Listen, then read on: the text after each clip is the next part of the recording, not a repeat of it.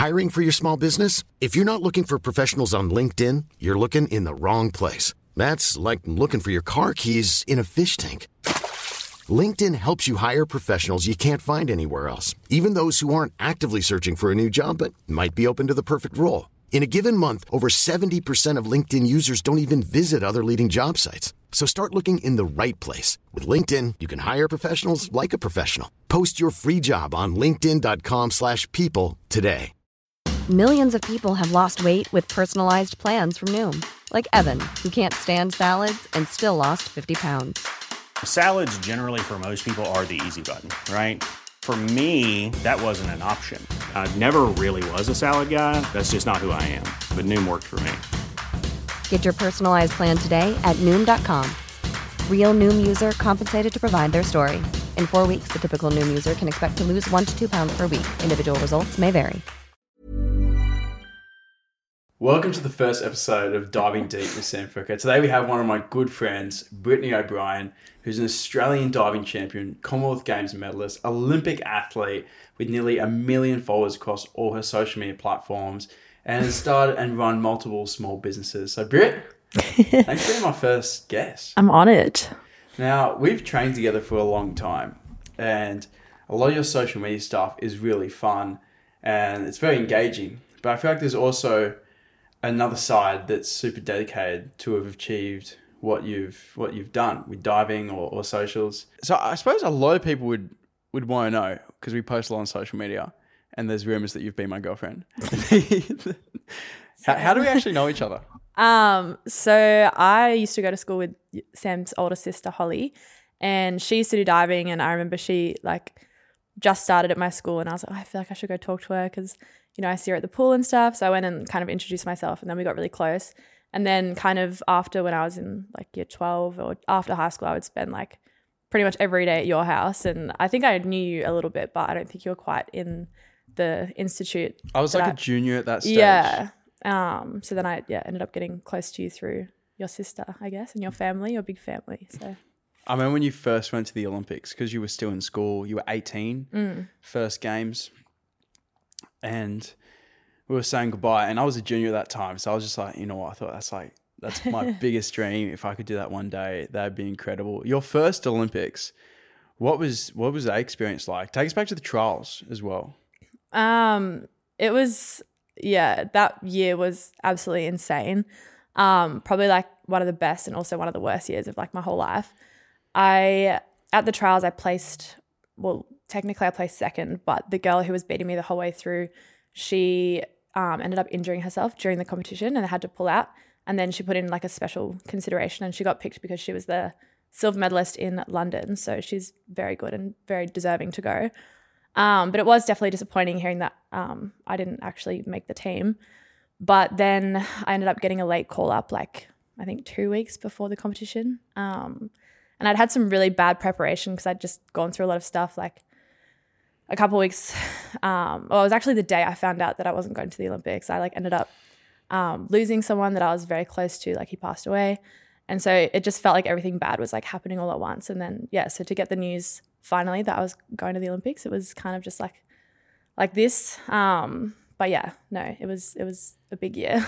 I remember seeing you at training after that, because you're like, oh, I got second. And I was like, oh, she's on the Olympic team. You're like, oh, well, technically no. And then I remember seeing you at training. You're like, well, it could happen. So I've got to train really hard, but there's also a chance it wouldn't. So I don't really know where my motivation's at. And that would have been a really tough time. And put the loss on top of that. Yeah. Because obviously I went through that loss, and then I had to keep training because my coach was like, look, there's a small chance you might be going. I know you're struggling a lot, but you have to keep pushing. So to rock up every day was definitely very hard. But I think it was also good because it took my mind off things and kept me, I guess, working towards a goal. I didn't just rot away in my bedroom, which I do often do.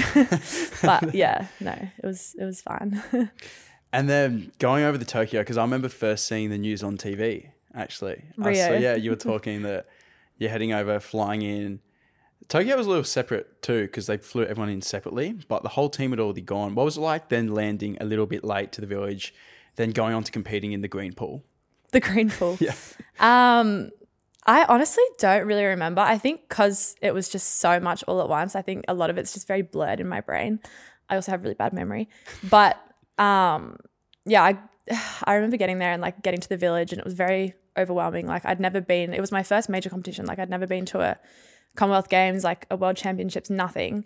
So it was definitely like a lot. And like the village with all the other athletes, and, you know, they all kind of like stare at you, and like it's just very, you know, my different. first Olympics was similar. Like Yeah. I had never been to a Commonwealth or World Championships. Yeah. It was my first major event as well. Yeah. And then I got to the point, I was like, well, everyone's really good.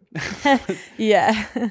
I definitely felt a bit like out of my, I kind of, there was a part of me that felt like I wasn't really good enough. I think maybe because I hadn't initially been selected and I was kind of like a backup. So I think there was a big part of my brain that was like, oh, you don't actually deserve to be here. But then once I competed and I got through the prelims and I almost made the finals, I didn't quite make the finals, but I mean, to come top, whatever it was, 15, definitely like boosted my confidence a little bit. So. Especially at the Olympics, like yeah. the pinnacle of sport. And when you say you feel like you didn't qualify, I know it was an interesting event, but you finished in the second position, which is what it takes to qualify through. It just can be some technical stuff that comes up every now and then. Yeah. And then from your social media, because you didn't have a lot of socials back then, eh? It was something that came a few years later. Yeah. I mean, I started doing TikTok in like 2020. It was around the time of the bushfires. Do you remember that video? I remember because we were both starting at a similar time and somewhat like competing with each other, and you were the first to hit a we had video a over competition 1 million. who could get more views and likes. Yeah, we're both like making content around pool, but our content is very Terrible different. content. But you were the first to get 1 million, and then you were known for the Wack and Foey's girl for a long time. Embarrassing. Yeah, I did like a video about the bushfires, and I like breathed smoke through. A lot of people didn't realize it was me. Like they started seeing my diving content, and then later they realized, and they were like, "Oh, I remember that video." But yeah, it still haunts me to this day. That was a great video though. It wasn't. That did like millions, and yeah, it was on the fires, which were really bad at the time. Yeah. I remember they even closed the pool one day. Yeah, it The was smoke nuts. was too rough. And then with the socials, what's your motivation to make videos? I've just kind of always loved it. Like even before social media, I used to make videos. I mean, when I was like 10 years old, I'd make videos in my backyard, like on the trampoline, and like pretend to do little vlogs, and they obviously wouldn't go anywhere. But it was Did you post them? No, there was no way to really post it on. Like we had Instagram, but I don't know, people were using Instagram very differently back then.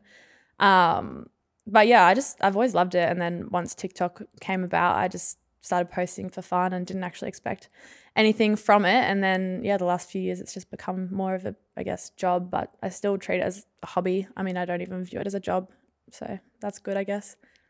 Because with your content as well, it's very like light, very true, very honest. And as someone who knows you well, I feel like it's a good reflection of who you are as well. How do you find when you create it? Do you just try to be as natural as possible? How do you keep it really raw and organic? I mean, I've tried to just keep it very authentic. I think at first I would post sort of like the bad and the good of diving, and I feel like that was something that not too many people were doing at the time. And I know a few people were a bit like, oh, like, how can you post that? Like, surely, you know, you wouldn't want to be putting your bad dives out there. So with the competitors, I feel like it's such a taboo thing to post you doing anything that's not absolutely professional. Exactly. Yeah. But I just sort of didn't really care, to be honest. Like, I don't really care how I'm viewed in that way. Like, as long as I'm performing when I need to perform, like, that's proof enough that I guess I can do what I need to do. And maybe it kind of like lowers the expectations of my competitors. But yeah, no, I don't enjoy seeing all the kind of curated fake. Like I see a lot of athletes even still now just posting like only about their, I guess, highs rather than like, I don't know, it kind of cringes me out a little bit to see that. So I just try not to do that and yeah, keep it. And I think it does help a lot of younger athletes coming up. Like I've had a few people tell me that, you know, it's inspired them to start diving and like they feel a lot better seeing that I'm not perfect. Like, yeah, I don't know. I feel like that touches on a bigger topic of like perfectionism. Yeah. Whether it's like filming a video or diving. If you have like analysis paralysis and think of all the things that could go wrong and then you never even get started. Yeah. I feel like allowing yourself to make mistakes in training and even share that on social media, it's what you need to even do to perform at a high level. Like I know when I'm at training and I'm struggling with the dive, I just need to accept that I just got to slog a few out. They're just going to be rubbish, even if it's for a few weeks. And then that's how you get through it. Yeah. But I think it's been really good to see that other side of diving as well, because it's such a true side. Like it's only around competition where I know for myself that I'm really on my head nailing dives. And outside of that, I'm typically missing because the dives that we do are to nearly the capacity of what you're capable of. And you need to be kind of peaking to be able to do them really well. Yeah. And if you're nailing your dives all the time, they're probably a little bit too easy. And then starting your business, I know you've had Draco, which was a jewelry company. Tell us about that, and then what's coming with your new exciting one. So Draco Jewelry, I started in lockdown just because I was a bit bored, and I just ordered a whole bunch of stock and started making jewelry in my bedroom and kind of just did it as a bit of a side hobby. And then I was going to start taking it seriously, but I wanted to make it better and I got a bit sick of the jewelry. So now at the moment I'm kind of working on some clothes. It's a very slow process, but I'm hoping it'll be ready next year, like early next year. But yeah, no, that I'm going to put a lot more effort into that than I put into the jewelry. I feel like that was kind of a good practice run, just learning like the basics of a business. And then I've got my friend Jake involved and he's going to do the actual business side of it because I don't really know anything about that. But yeah, no, it's been fun but slow. Can we share the name of it yet, or is it still under wraps? So it's called April and Mayhem, and it's like that's my sister's birth month, April, and then I'm born in May, and then I just added Mayhem. My mum came up with it actually, but it's gonna be like sort of casual clothes, like little dinner dresses and stuff, and then I'll have a few plain t-shirts, like unisex t-shirts, and I don't know, maybe I'll have a men's range in the future. But yeah, I'm starting basic and then I'll build it up. And April and Mayhem, that's referring to the like kind of chill side, then a more interesting side as well. And I saw you can do flip clothes, which like completely doubles like your outfit options, which I haven't seen before at all actually. Yeah, I'm going to be focusing on sort of versatility so you can mix and match all the pieces and yeah, like I guess expand your wardrobe without actually expanding your wardrobe. And yeah, just something a bit different because I feel like there's a lot of brands out there that are very much the same kind of stuff, and I wanted to make it like higher quality as well. So yeah, I'm still working on the samples and everything, but yeah, it's been fun. When learning all that stuff, because I found when I started Sam's Straws or any venture, whether it's even the podcast, like you diving into a deep end where you just feel like you don't know anything or like how to do anything. It's like, oh, I got to set up a company. Like, how do I do that? I use like YouTube to work my way around a lot of those things. What have you find the most useful to get over all those hurdles along the way? I struggle a lot. I struggle to get started on things. I'll just procrastinate. And if I feel like I don't 100% know how to do something, I just like won't do it. So it's honestly just a matter of just doing it, even if it feels wrong. Like with the samples, I had no idea how to design it or how to like send it off to the manufacturer. I just guessed. And even with fabrics, like I did my research, but I kind of just guessed and like I was like, I'll just see what they kind of come out with. That's all you can do, right? Yeah. And then once I actually like start receiving the samples, then I'll kind of be able to visually see what's going on. I think I'm a lot more of a visual kind of learner. YouTube, I've watched a lot of YouTube, and again, I'm lucky I have my friend Jake because he runs multiple restaurants, so he knows a lot about the business stuff. So that's good. But yeah, you literally just have to have a crack. So Jake's a legend. He's a funny guy. I feel like if anything, he'd be a stress relief on the job as well. Yes. Like, making you laugh and he pushes me to do it. He's like, you need to like actually start. I'm like, oh yeah, I should. Yeah. I think it's because he's running all his own stuff. I feel like that experience would be super helpful. Yeah. And he kind of holds me a bit more accountable because I don't hold myself accountable. So I feel like the accountability is so important for everyone. Like during COVID, and we didn't have our coaches there to make us train, I found that really difficult. Yeah. Like I'm someone who's really self-motivated, but accountability I think is still really important. Like when you wake up in the morning, you're like, oh, should I go to training? It's like, it's not sure. It's like, yeah, you don't have a choice. Like you have to, they're there, they're waiting. Like you're going to get in trouble if you don't. I feel like that accountability everywhere is really helpful, whether it's like business or socials. We've got our man, Eddie, keeping us accountable. Legend. And then back to the diving, because something else you've done in your diving career that not many people do is you went from platform down to springboard. Tell us about that journey. I've done 10 meter. Just so everyone knows, Brittany went to the Olympics for the 10 meter platform and then went to the Commonwealth Games and won a medal on springboard. So that's two huge achievements in nearly completely different fields. Just a bit of context. I used to do platform and I always saw myself as a platform diver. I never even really thought that I'd be capable of doing springboard. I think I just always thought that was my specialty. But in lockdowns, obviously we didn't train for a while, and I'd always had a few problems with mental blocks where I'd kind of overthink my dives and then I'd like stand up there and not be able to actually do the dive. And I thought I was over it, and then after the lockdown I got back up on 10 meter after a few months off and I just like froze. It's almost like, you know how they say like the yips in golf when you just like can't hit the ball. Yep. And I wasn't even scared. Like I thought if I go and I land on my face, like I don't care. I just want to do the dive. But it was just something kind of blocking me. And I tried a lot of different things. I tried, meditating. I went to hypnotherapy, which actually helped a little bit, but not enough. And this was all leading up to the 2020 Olympic trials as well, or 2021. And I ended up having to withdraw from the trials because I just didn't have all my dives. Like I hadn't done them in, however long. And then I was actually just going to quit after that. I thought like, that's me done. But my coach sort of told me, I think you'd be like okay on springboard, maybe give it a crack. And at first I was like, no, like there's no way. But then I started and I actually loved it. I loved training. It was a lot less stressful. I wasn't standing up there scared for my life. It was a lot more chill and a lot easier on the body as well, which I like. And I'm able to do more kind of repetitions without getting sore. And I feel more prepared when I'm competing and stuff. But the first springboard competition I did was woeful. Like I think it was probably. And I find that interesting because you've made this huge change from the 10 meter platform down to the 3 meter springboard. You've been training for months. Then you get to your first event and that confidence takes a hit. Yeah. How'd you get through that? I was just so nervous because in springboard you have to do like a hurdle takeoff, which is a lot different to platform. And I think I was just so in my head. I'm like, oh, what if I stuff up the hurdle? And I did stuff up the hurdle because that's all I was thinking about. And my confidence took a hit and I had some people afterwards be like, oh, maybe you should go back to platform. Like, I don't know what you're doing on springboard. And I think so after all those that, naysayers have that moment of like, we kind of told you like, see, and that's tough. Yeah, it was hard. And then we had the state champs a week later. And I remember the night before I was just bawling my eyes out in bed. Like, I can't do it.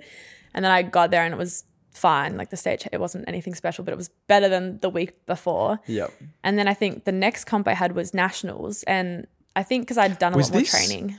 Commonwealth trials? Yes. Okay. Melbourne. Commonwealth Games trials and Worlds trials all in one.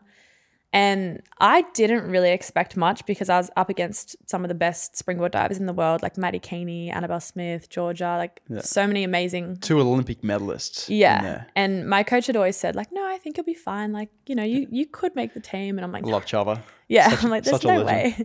Yeah. And then I ended up winning somehow. I don't know how. I just managed to put together like 3 rounds of consistent dives. And it was definitely like a very amazing feeling because it was just something I didn't even think I was capable of, and definitely boosted my confidence a little bit. But that was. Would you say that's one of your best diving memories?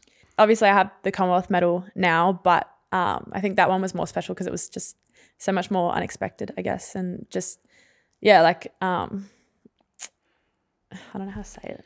Yeah, it can be tough to put in the words. Yeah. But I remember watching you at that event and just thinking like, oh, she looks really solid, comfortable. And when you won, I was like surprised. I was also kind of like, oh yeah, like I'm also kind of not surprised because the diving was solid. Like it was just solid, didn't miss, on your head, consistent. And I thought that was incredible. That's always a very stressful week, those trials, and it's Australian Championships. And just so you know, like when you go to one of these trials, it's like you either perform and then you're traveling around the world for basically a year competing on all the international stage, or you're done for the season. And it's really like you're going to go through and compete or you're kind of done. And they are really stressful. But that would have been such an incredible moment after having that loss, making the change, everyone being like, oh, maybe you should just go back to platform. Like, what are you doing? And then just coming back and winning, beating everyone. Yeah. Even that week, like leading up to it, I heard people kind of talking not so great things about me and my springboard. But yeah, it was kind of nice to prove everyone and myself wrong. So yeah. Now, being a female athlete and posting a lot on social media, how have you dealt with some of the negative backlash? Because I know there's a ton of positive stuff and you got a great team around you, which helps support you. But when you've dealt with that negative stuff, what do you do and what's that like? I've been pretty lucky. Like I don't get much hate. I mean, I do a little bit, but I think compared to a lot of other people, I've gotten it pretty good. I definitely get a lot of comments about my body, I think, because I'm in a swimsuit a lot for my sport. Like, yeah, a lot of, I guess, judgment there. But I think now I'm very used to it and I kind of just delete or like block, which kind of sucks that you've just had to like learn to get used to it. Like it shouldn't be a thing in the first place. But I mean, no matter what you're doing, if you're on social media, like you're going to cop people saying stuff. About everything. They'll even like get creative. Yeah. Like some stuff I've heard about myself. I'm like, what? Or like stuff I didn't even like, I wasn't insecure about before. Like if you, I don't know, people comment on my boobs. I'm like, yeah, that's valid. But then like comments on like my teeth. I'm like, oh, I thought my teeth were okay. When you come to training, you're like, oh yeah, I had like a new insecurity unlocked. Yeah. Yeah. They're very creative. Some of the, yeah. But I definitely have a very long blocked list. And it's mostly just creepy comments, to be honest. Like people will just say things to you that they would not dream of saying in real life. Yeah. And then a lot of them are always like married with kids as well. But yeah, you just kind of get used to it. And it's sort of sickening to see how many like disgusting people there are out there. But there's also like a lot of good and mostly good. So I try to just focus on that as opposed to the other stuff. I know in the past I've let it get to me a lot and I've made a few videos about it that got like a bit of traction. But yeah, now I just kind of ignore it. And you know, I actually don't mind though. Like a really funny, witted, like yeah, mild attack. I don't mind on me. Like sometimes I read something, I'm like, yeah, it's kind of funny. Sam gets a lot of hate. Yeah, can I say like I don't know what I've done, but like, I cop a fair bit, and most of it I find hilarious. Like sometimes I read some, and I'm like, oh, actually, I actually find that kind of funny. But because I never read my comments really, it's normally like Xanthi or you or someone comes to me like, did you see this? I'm like, nah. All right, give me a look. It's hilarious. Even about like my diving or like my gym technique, I'm like, oh, your gym technique's questionable. I will say that. No.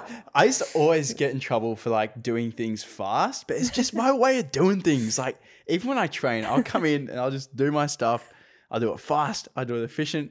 I'll do it as correct as possible. Oh, that's possible. Yeah, as correct as I know. But that's funny. We got like these professional coaches, these specialized gym coaches, and people in the comments. Steven reckons he knows more. I had someone the other day comment and say, I think if you did more core workouts, you'd be a better diver. I'm like, thank you. That's what I'm trying to do. I'm not saying I know more than Steven, but Spenny certainly does. Like he's an expert in the field. Yeah. But I find a lot of it kind of funny. Especially like when you're diving, like I feel like that's the real challenge. Like when you're like up on 10 meter at a competition, people are trying to mess with you, throw you off. You're already nervous about the dive and the comp, and you push your way through that. I feel like that's where I've built a lot of my resilience for the social stuff because it's nothing compared to that. Have you found like your diving's being really useful for dealing with social media and your business?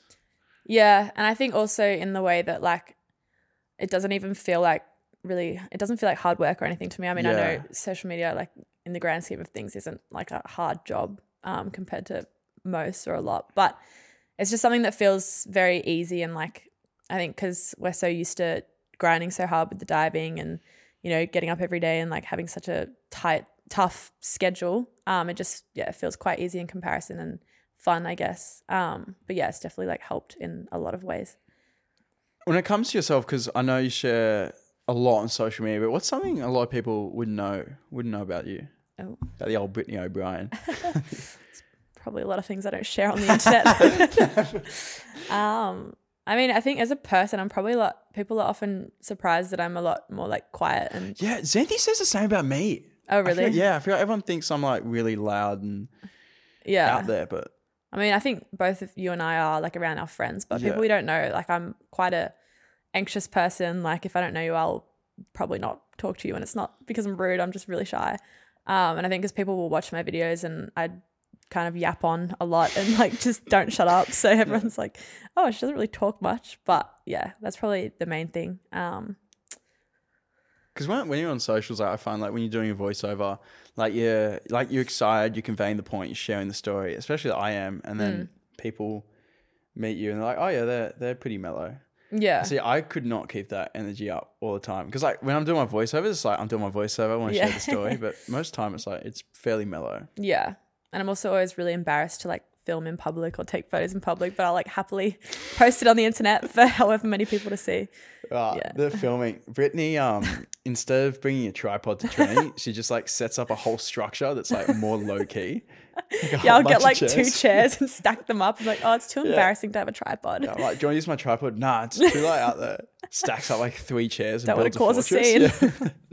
I don't want to know on video. Yeah, the training content's such a enjoyable thing. And as you were saying before, like when training's been really hard and your motivation's down, like just going in to make some videos, you get your training done and you can get a video of it. You get like an extra sense of achievement, even when training wasn't that great. Yeah. And I think at first people were a bit like, oh my God, like why are they filming at training? Like what are they doing? But I think now people are a lot more used to it. And like I think more people are doing it as well. So I think it's kind of... Certainly more people are doing it.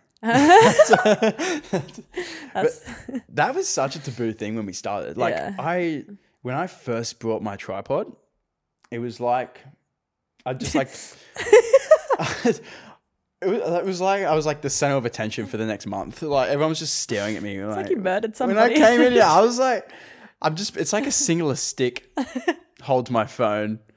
I like leave it low key on the side to film my dives. And it was like a really big thing. But I feel like everyone's been so much more accepting and cool about that because from what I've seen, no divers or especially no one in the institute has been able to film, document, get access and share training because it's a sacred space where us leaving the phone on the side doesn't affect training because we're leaving it there at the start. We pick it up at the end. You do your thing in between. But it was such a big thing around the pool. As long as it's not interfering, I don't see. And I think also people are now more understanding that it's kind of like our job now and it's sort of how we make a living. So yeah, I think people are a lot more like encouraging now, but at first it was definitely weird and I still get really embarrassed every time I set up my camera. So yeah, I because I don't really care too much, and when everyone was kind of looking at me, I was like, oh, but I think that over time people have been a lot more like just not really caring. You've definitely helped me a lot with my confidence. Like you just kind of don't give a crap and you just like do what you want and like you don't really care what people say, and it definitely helps me a lot. Yeah. So yeah, it's been good to train and be on this like social media journey with you. I always find that super good to have you as well because on socials, especially for diving, like we've nearly not shared so much of this stuff, and then to both be on a similar journey at the same time, doing it all together. It's so easy coming to training and if something comes up to be able to talk about it, whether it's like brand deals or trials or content around trials, Olympics. Like I feel like that's such a unique thing that we can share throughout the career, and that's why I've like loved to have you on the first episode. I'm honored. Yes. So then when it comes to major events, because I initially really struggled with like big events and long competitions, and what I found really helpful for me was sticking to a routine, whether it's like my warm up, what I do in the pool. Not super rigid because everything changes as you go, as you know around comp, like nothing really goes to plan. But what have you found help those comp nerves on the day?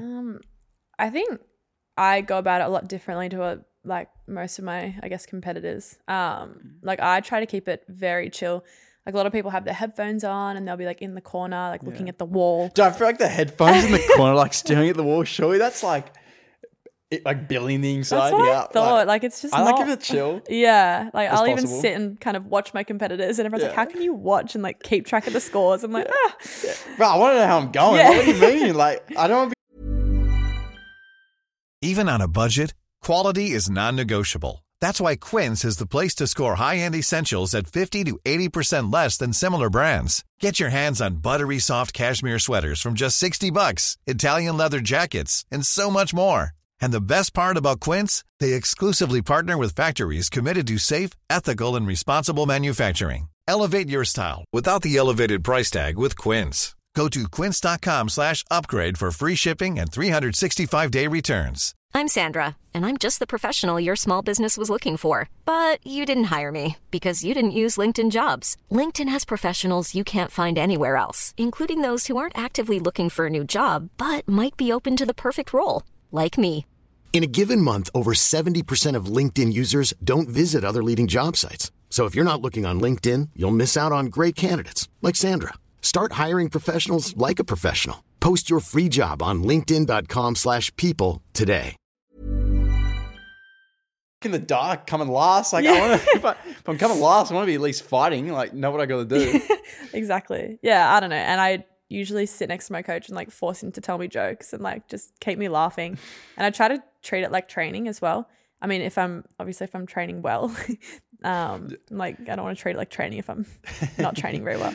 Yeah. But yeah, you don't want to change anything, obviously. And I just like when I'm actually standing up on the board, I just think, oh, just like training, like it's easy. That's one of the things I always think is just easy, easy, easy. And I don't even really think about the dive because it's second nature at this point. So yeah, that helps a lot. And it's also something that's taken me years to sort of establish, like a lot of trial and error. Especially, you know, being new to springboard, I've sort of had to change my routine a little bit there. Has that mental change been different? Because I know when I compete platform, it's different anxiety, like different concerns. Yeah. I think so. It's definitely a lot different, but I think I've probably like matured a lot in like the last few years since I've been doing springboard, and I guess just more of an established routine. I think on platform I was always a bit kind of all over the place and didn't really know, like didn't really have much of a, like I didn't know what worked. But now I feel like I do. And yeah, that's just something that's taken, I guess, years to develop. Yeah. Something I've been thinking about too recently is like, I know it's what the coaches say, but sheer consistency in training goes a long way. Yeah. Like when you've been nailing it in training and you go up there and you nail it in comps, like, yeah, it's those dives where you haven't been nailing it in training and you're like, oh, hopefully I can pull it out when I need to, you know? That was my issue on platform. Like I always had like injuries and just, I was also a bit lazy when I did 10 meter because I think I was just not lazy, but I was scared and I would always kind of find excuses to get out of it. And then I'd get to competition and be like, oh, I have not done enough training for this. So I think that's, yeah, definitely changed a lot. Like just being consistent in springboard and getting the numbers up. And if you've done it a million times in training, you know how to do it in competition. So it's just like managing the nerves. Like, yeah, easy. Exactly. I can do it. That like positive self-talk. It's definitely hard when you're like nervous and you're kind of like shaking. Constant battle, eh? Oh, it's so hard. Very rarely I walk into a comp like, I got this. And if you do, then there's probably something wrong. Like yeah. But when I feel like I'm performing, I always do better when I feel like I'm diving defensive. Yeah. Like defensive diving. Yeah, I used to just compete to like get through the list. Whereas now I'm like, okay. Dive to survive. Let's actually try and get some good scores. But springboard training is different too. Like you can go up to springboard and train your list once, twice, 3 times a week. Where a lot of platform divers, you can't do that. Or it takes months to work up to where your body is physically capable to handle that training without getting injured. Yeah. Where springboard, I could probably take a holiday and flop a few times and still be right. In terms of like an injury perspective. But they're both really difficult in different ways. Like they say platform is harder to train, easier to compete. Yeah, agree. And then springboard, easier to train, harder to compete because then you get to comp and you throw in this hurdle, which is such a technical movement that you need to nail. I swear I jump like 5 times lower in competition than in training because I'm just so nervous and I can't like control the jelly legs. That first step, you like kind of calm it down. And then when you're in the position, I feel like that extra comp nerves makes up for it. Yeah, It's like balance itself out. Sometimes I'm standing there, I'm like, oh my gosh, I don't know what leg I start on. Like I've like done it 500,000 times, but I like don't know if it's my right leg that I step with. Yeah. I feel like most of the comp stuff is just like, oh my God, I keep licking it. Trying to stay like, most of the comp stuff is just like trying to stay cool, calm, and just relax, because there's a million ways to get it wrong. And it's kind of like one way to get it right. Yeah. It's so particular as well with diving. Like the angle that you take off the board is basically like determines how you're going to land in the water. Like it's so precise, which is, hard. And that's the same on springboard and platform. Yeah, like that trajectory, because it even makes a difference of how well you know where you are in the air. Like the palabra, I can't say that word. What? What do they call it? The palabra. What do they call that, Tim? Parabola. The parabola that you take off on actually affects your aerial awareness. So if you get like a good one, you're like, we're bang. Where if you get a bad one, it's like, I don't know. Over. Yeah. Makes a difference. Yeah. Now, a quick word from our sponsor. My name is Brittany O'Brien, and I'm currently in the process of starting a clothing business. This is the first time I've talked about it on anywhere, so you're the first to know about it. And if you want to be the first to follow it, you can find it at April and Mayhem on Instagram and TikTok, or you can just follow my personal socials, Brittany O'Brien, on also Instagram and TikTok.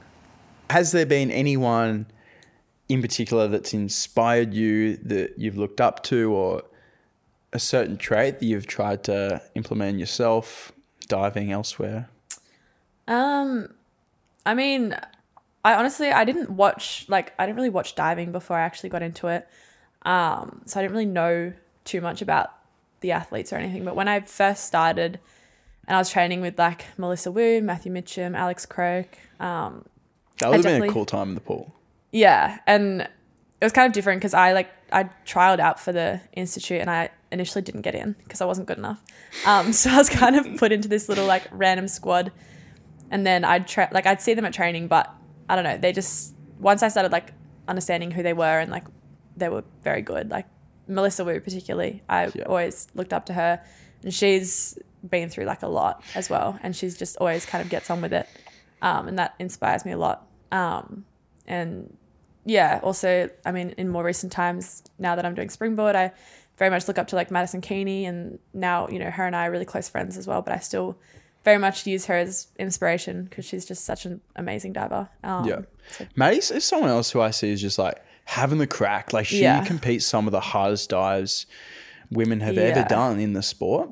Yeah, it's and amazing. She has a crack, and I love that. Yeah, and I've been like wanting to do that kind of thing. Like I really want to try some of the harder dives. And you've sent some of them before, like your front 4.5, you reverse 3.5. Yeah. Possibly in with 3.5. It's coming, maybe.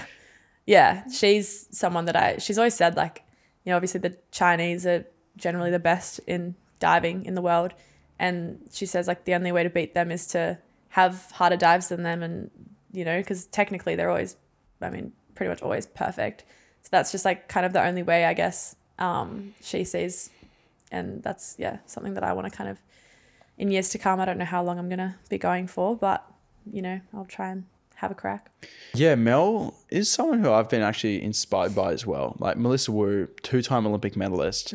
But what I love is her story about it wasn't just natural talent. Like she worked really hard. Yeah. She had a lot of challenges. Yeah. And I heard one of her talks when she sat us all down in Melbourne and gave a presentation. And I trained with her every day for years, similar to you. And a lot of this stuff I didn't know either because she's just a training head down, working hard. And when she explains these mental barriers that she had to overcome, I was really impressed by that, because I've had to overcome mental barriers myself where you either don't believe in yourself, you don't think you can, you don't think you're good enough, you don't think you can do that dive that's just like you've tried it 100 times and just failed, like just not worked, wiped out. And when I hear her talk about how she went through her own mental battles and found the way to get around it, and like always her just finding a way, like no matter what, whether it's been outside diving, she's always found a way. Yeah. Like, I've always found that really, like someone's been through like a hard time and just keeps finding a way. Yeah. I find that really commendable. Me too. Even in, as you said, outside of diving, like I asked her for some business advice because she's had her clothing business and now obviously her gym, and she's literally just said, you just have to do it. Like, just figure it out and do it, basically. I'm like, oh, okay, easy as that, I guess. Yeah, very inspiring. Mel. Yeah. Good old Mitchum's won the SAS. Mitchum. Did he win? Yeah. Really? Yeah, him and some other guy ended up coming all the way through. He used to scare me, but I love him. Mitchell, I saw this funny clip of him, like, the staff was like, why do you sing? Yeah. And he was like, do you think we sing on the battlefield? So, I don't know, maybe. And he's So like, him. sing for me. He's like, raindrop. He sings, and then, but I feel like that like mindset of keeping everything in the hardest time still lighthearted. And he's also someone that's been so authentic, like in every way. Like he'll just always be like 1,000% himself. And I think I've looked up to him a lot in that way as well. So yeah. And his technique, I remember watching him dive, amazing. like just do a back 2.5 on 5. And I thought if I could ever do a dive similar to that, I'd be happy. Like it just looked. He makes it look so easy. Yeah, some of the stories as well that he perfect just technique. Like he'll rock up to competition and just like be so all over the place and like I think there's stories of him like not even realizing his event was on and he rocks up and he's like, oh, it's now, and like doesn't do a warm up and then just wins. Yeah. It's like wow. Yeah. I think I'm similar to him in that way, but not quite to that extent. He's a legend. He commentated my event when I won a medal at Commies with Shishing. Yeah. And it was nice. I got a really nice photo with him after with the medal. And he trained with us when we were younger, but he retired before I became like one of the older guys. Yeah. No, I'm the older guy. I think I'm one of the oldest now, which is kind of scary. It's weird transitioning like that. Hey? I know. Like and it went like that. I'm only 21, but at N Swiss, I'd be the oldest. Diving's very young sport. Like I'm 25 and that's getting there. And when I was young too, I never thought like you just somewhat don't believe you'll grow up. Yeah. Like you just like, oh yeah, but that's just Deckers. Like that's Mitchum. He's older. Like, and then you get to that age, it's like, oh yeah, okay, that's me now. I gotta figure that out. Yeah. And I think also because you're sort of like a bit of a role model for the younger kids and you have to sort of keep that in mind when you're at training as well. Yeah. That's also important because like, just like anyone, I get frustrated at training sometimes and like I'm not perfect and training is a struggle and that's part of the journey. Like when you're coming into comp, you normally make a lot of mistakes, but you can't get too frustrated because you do have a lot of those kids around that might look up to you or look to you to see how the program runs and you've got to try your best to just, even in the hardest days, just not get too upset. Yeah. Keyword try. Keep it professional, not say appalling things on pool deck in front of kids, which I do sometimes. I love Howell's always good at like when I'm frustrated with my dives, like keeping me super chill. Tomo used to be really good at that. Yeah. He used to like pull me over and make me laugh. And that would like switch me back into professional mode. Yeah. Being in diving for so long. Okay. Sorry, let me rephrase. Being an experienced diver, has there been any traits that you've seen the people that are successful have? Ooh. Like those divers that make it, whatever that is, making Olympics, winning a medal, becoming Australian champion. Is there anything about those divers that stands out to you that makes them different? Or the ones that go that mile, the ones that get over the line? I think I see a lot of people, I used to be the same, make a lot of excuses and blame like external factors for their performance or, you know. I had this joke with Kirsty the other day. It's like, I didn't dive well today, but the air was off. Yeah. Something smelled different in here today. Yeah. I mean, people are like that. I mean, I used to be like that. And yeah, we all fall into it. I feel when I'm having a bad day, I try to think of any reason as to why it could be except for my performance. Yeah. Yeah. I think not taking, I guess, accountability. And I see a lot of that in like the younger athletes, I think. Not naming names. But yeah, I think one thing I've noticed is people who just, you know, they don't have excuses and they don't like blame, you know, oh, I dived bad because I did this and I didn't work hard enough. I think that's, you know, kind of one of the traits of someone who's going to be successful as opposed to someone who's just sort of blaming everything else. Or like blaming the coach. A lot of people blame the coach. Bro, can I say, a lot of the older guys, like on the Australian team, never seen it. Not in the Australian team. People, we don't do that. Yeah. Like it's normally if I make a mistake, I apologize to my coach. Like, I'm sorry, Howell. Yeah. It's like, you should have kicked harder. I know. You were right. I'm so like, I would never turn around and blame them. But yeah. I think that's just something you learn as well. But yeah, that's definitely one thing. like sheer accountability. Yeah. I feel like it's the only answer. And like the ability to want to, I mean, you have to know how to sort of take criticism in sport, and a lot of people don't know how to take it well. So I think that's one thing that you definitely have to get used to, is taking criticism and listening to the feedback of, you know, people who I guess probably know a bit more than you, or understanding that people actually do know more than you. Like your coach, for example. That's a great one. I find that skill actually really useful for all areas of life. Like just being able to be coached. Like diving, I come in and say if I'm like running my business, I'm like, okay, we need this, always open on ideas, but ideally this is how it's got to run. I come to the pool, it's like I'm open-minded, I'm doing what I'm told. Like I'm here to be coached, and I'll do what they tell me. You're very good like that as well. Oh, thank you. You keep your head down and you just do it. Yeah. And I think that is important, and to be humble enough to know that if you knew how to do it better yourself, you'd be doing it. And just to listen, do what the coaches say, do all the numbers they say. Well, it's like, make sure you do all your basics, Sam. Howell loves his basics. Howell loves his basics. Yeah, I used to hate them, but I hate them. As they make my diving better, I like them better. But yeah, that ability to be corrected and be criticized, because I've even been in a meeting and people are like, oh, were you not offended by that? I'm like, nah, man, like it's probably true. Yeah. and that's the way I look at hate as well. Like when people hate on me on social media. He sucks at diving. Oh, it's probably true. No. I look at it in the sense of like, if someone hates on me on social media, I don't know them. They got nothing to do with me. They're probably not an expert, so I don't care. But if my coach comes and tells me how to dive better, I listen.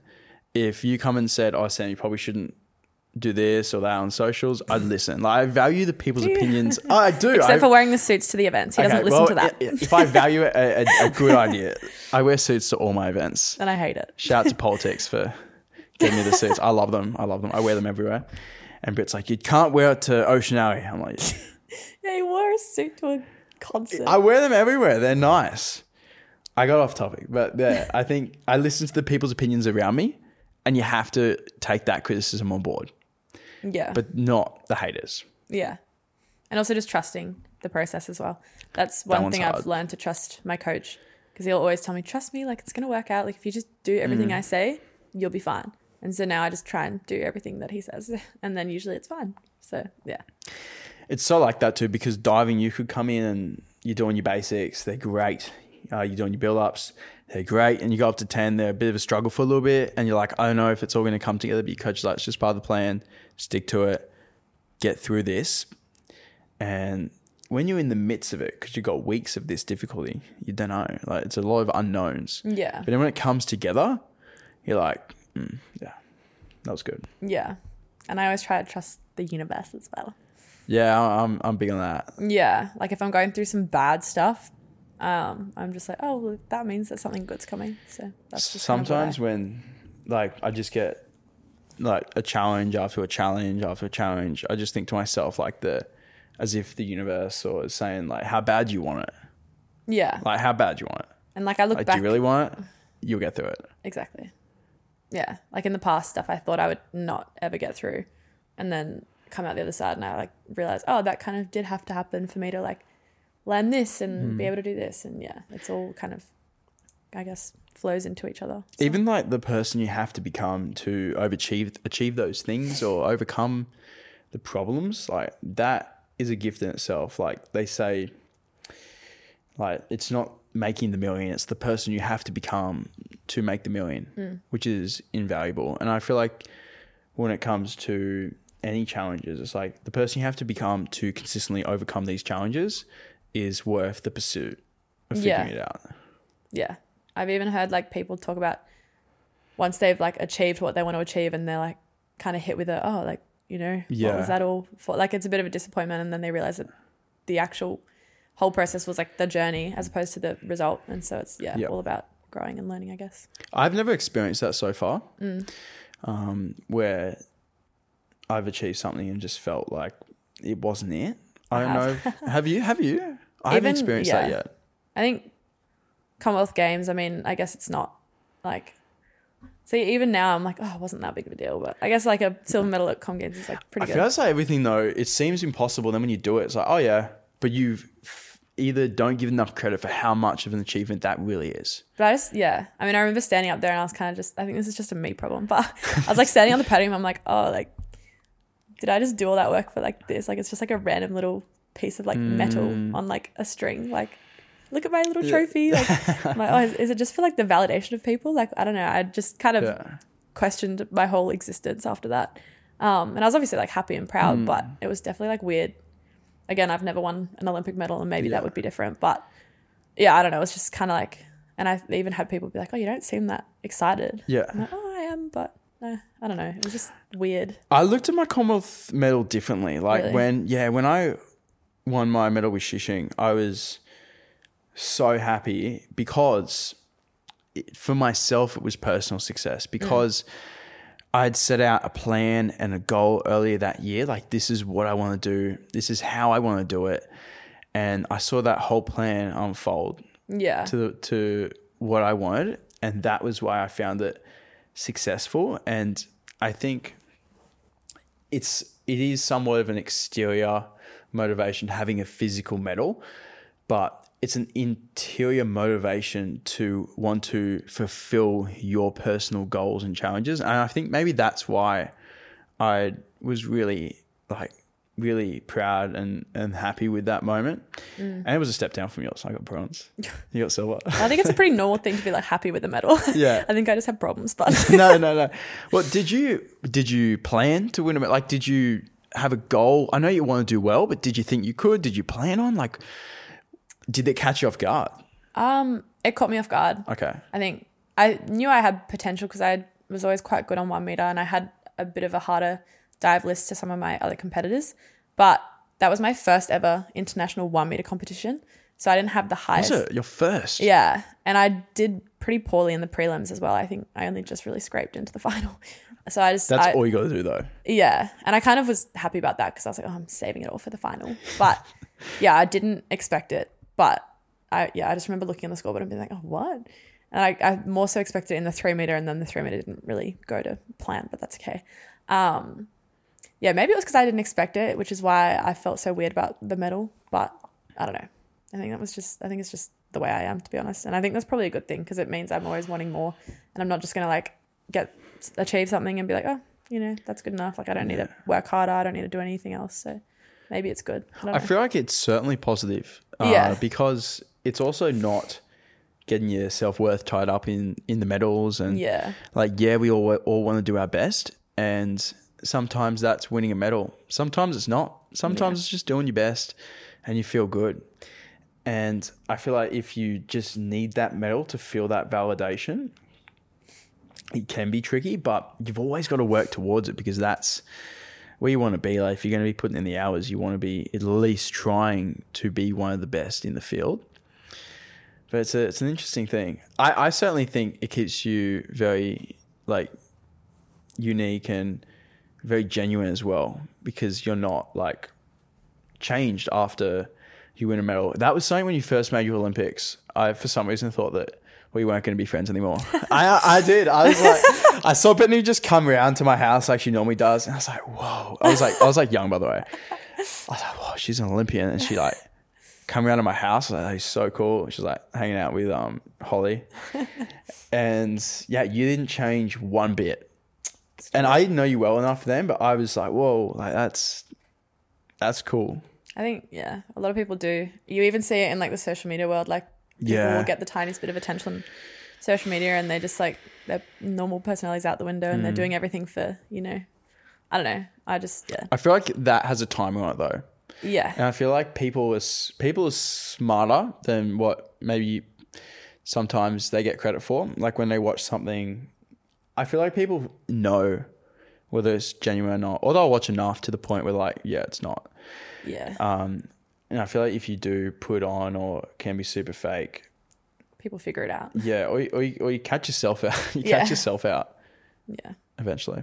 Now, I need to come up with a final question for the podcast. I wanted to keep this consistent across all my podcasts. So the diving deep. Oh God. I'd like to put it to motivation. It's kind of why we do everything. Like, what do you think is the three things that motivate you the most? I just do it because I'm like used to it. Yeah. I just Routine. I do like having routine. I mean, I find if I've got time off training, I kind of go a little bit crazy. I think like always having something to sort of look forward to. Like at the moment I'm working towards obviously the clothing brand, and I guess, you know, the diving is what helps my socials, and then the socials is what's going to help my It all clothing. feeds into each other. Yeah. So now that I've sort of established that, I find it a lot more easy to kind of show up to training and be motivated because I know it's helping other things. Whereas when it was kind of just diving by itself, it was a little bit harder, I think. But yeah, I guess routine and just trying to always like be sort of a better version and like keep kind of upgrading, if that makes sense. Yeah. I don't know what else. Having things outside diving, I feel like it's been really important. Oh, yeah. When I didn't, all I had was diving, and your value's so tied up in it. And then when you have a bad day, you feel like a bad person, like when you can't dive properly. And then having things outside, like the business and my social stuff, it kind of gives me more well-rounded, like, self-awareness and value, because you're not just pulling it from an external thing that's diving, something that you can't even control sometimes. Yeah, 100%. And I'm also lucky I have a lot of like really good friends and I have a pretty good social life. And I think since I've been, you know, obviously I'm not out like partying and stuff, but if I'm going out to my dinners with friends and like that kind of thing. Events like, we love a good event. Yeah, yeah, we do. Sam goes to his weekly movie premieres. Yeah, I don't even know when it started. I swear I go to a premiere every week. I feel very grateful. Please keep inviting me. They're the only movies you watch. Yeah. Premieres. Yeah, I have this joke that unless the actors come out before, I don't watch the movie. But like, even that's been a huge life change. Like, I remember I just got back from the Commonwealth Games and traveling around. I did a massive trip after the commies, and then I come back and just started getting invited to these events, and it just basically hasn't stopped. I've gone to like nearly a weekly event ever since, and it's so much fun. How have you found that? Because a lot of these events, I didn't even know they existed until I started getting invited to them. Yeah, it's definitely like very different to, you know, and the events are all very different from each other as well. They're so much fun. Yeah, they're always a lot of fun, and it's it's just kind of something to, you know, take your mind off training, I guess, and yeah, just meet new people that are also in the social media space, and yeah, it's definitely a good time. Most of them are like straight after diving too, so an event will probably start like 6 and I finish training at 5, so like run out to my car, just like whack my suit on and I'm gone. Yeah, you got the chlorine hair. Yeah. I turn up looking like a bombshell. I just don't mind. All my hair's like stuck together from like the chlorine. It's like all over the shop. So I have like a nice suit and I'm just like, give it a crack. I normally rock up to training like an hour early so I can finish early and do my makeup. But yeah. Yeah, it's normally like I'll train later, but start later and just meet you there. And then you'll come in early. I'll be like leaving, going to get ready. Yeah, but it's good fun. I love the events. They're so much fun. Well, that was my first episode. Thanks for coming on, Britt. Thanks for having me. Hope I was insightful in some way. No, certainly. I even find it interesting, even though I know you very well, to dive deeper on a lot of things and why you do them and what kind of got you to where you are, and those that kind of hurdles and changes throughout your career that people may not even realize were huge leaps. Make sure you go and follow Britt on Instagram at Brittany O'Brien, TikTok at Brittany O'Brien. With 2 N's. 2 N's. Oh, mine's a double F. Oh, really? Yeah. Double F? Sorry. Sam. Double R. Double R at the end. Someone yoinked my name. Same. So actually, I'm good friends with someone called Brittany O'Brien. I don't think it's her though. That's someone right. else has it. That was a very interesting story. Until next time. But yeah, thanks for coming on. That was Diving D with Sam Fricker. With who? Had to think about that for a sec. Thank you guys so much for watching all the way to the end, and I hope you guys tune in for the next episode. Why don't more infant formula companies use organic, grass-fed whole milk instead of skim? Why don't more infant formula companies use the latest breast milk science? Why don't more infant formula companies run their own clinical trials? Why don't more infant formula companies use more of the proteins found in breast milk? Why don't more infant formula companies have their own factories instead of outsourcing their manufacturing? We wondered the same thing. So we made ByHeart, a better formula for formula. Learn more at byheart.com. Mom deserves the best, and there's no better place to shop for Mother's Day than Whole Foods Market. They're your destination for unbeatable savings, from premium gifts to show-stopping flowers and irresistible desserts. Start by saving 33% with Prime on all body care and candles. Then get a 15-stem bunch of tulips for just $9.99 each with Prime. Round out Mom's menu with festive rosé, irresistible berry chantilly cake, and more special treats. Come celebrate Mother's Day at Whole Foods Market.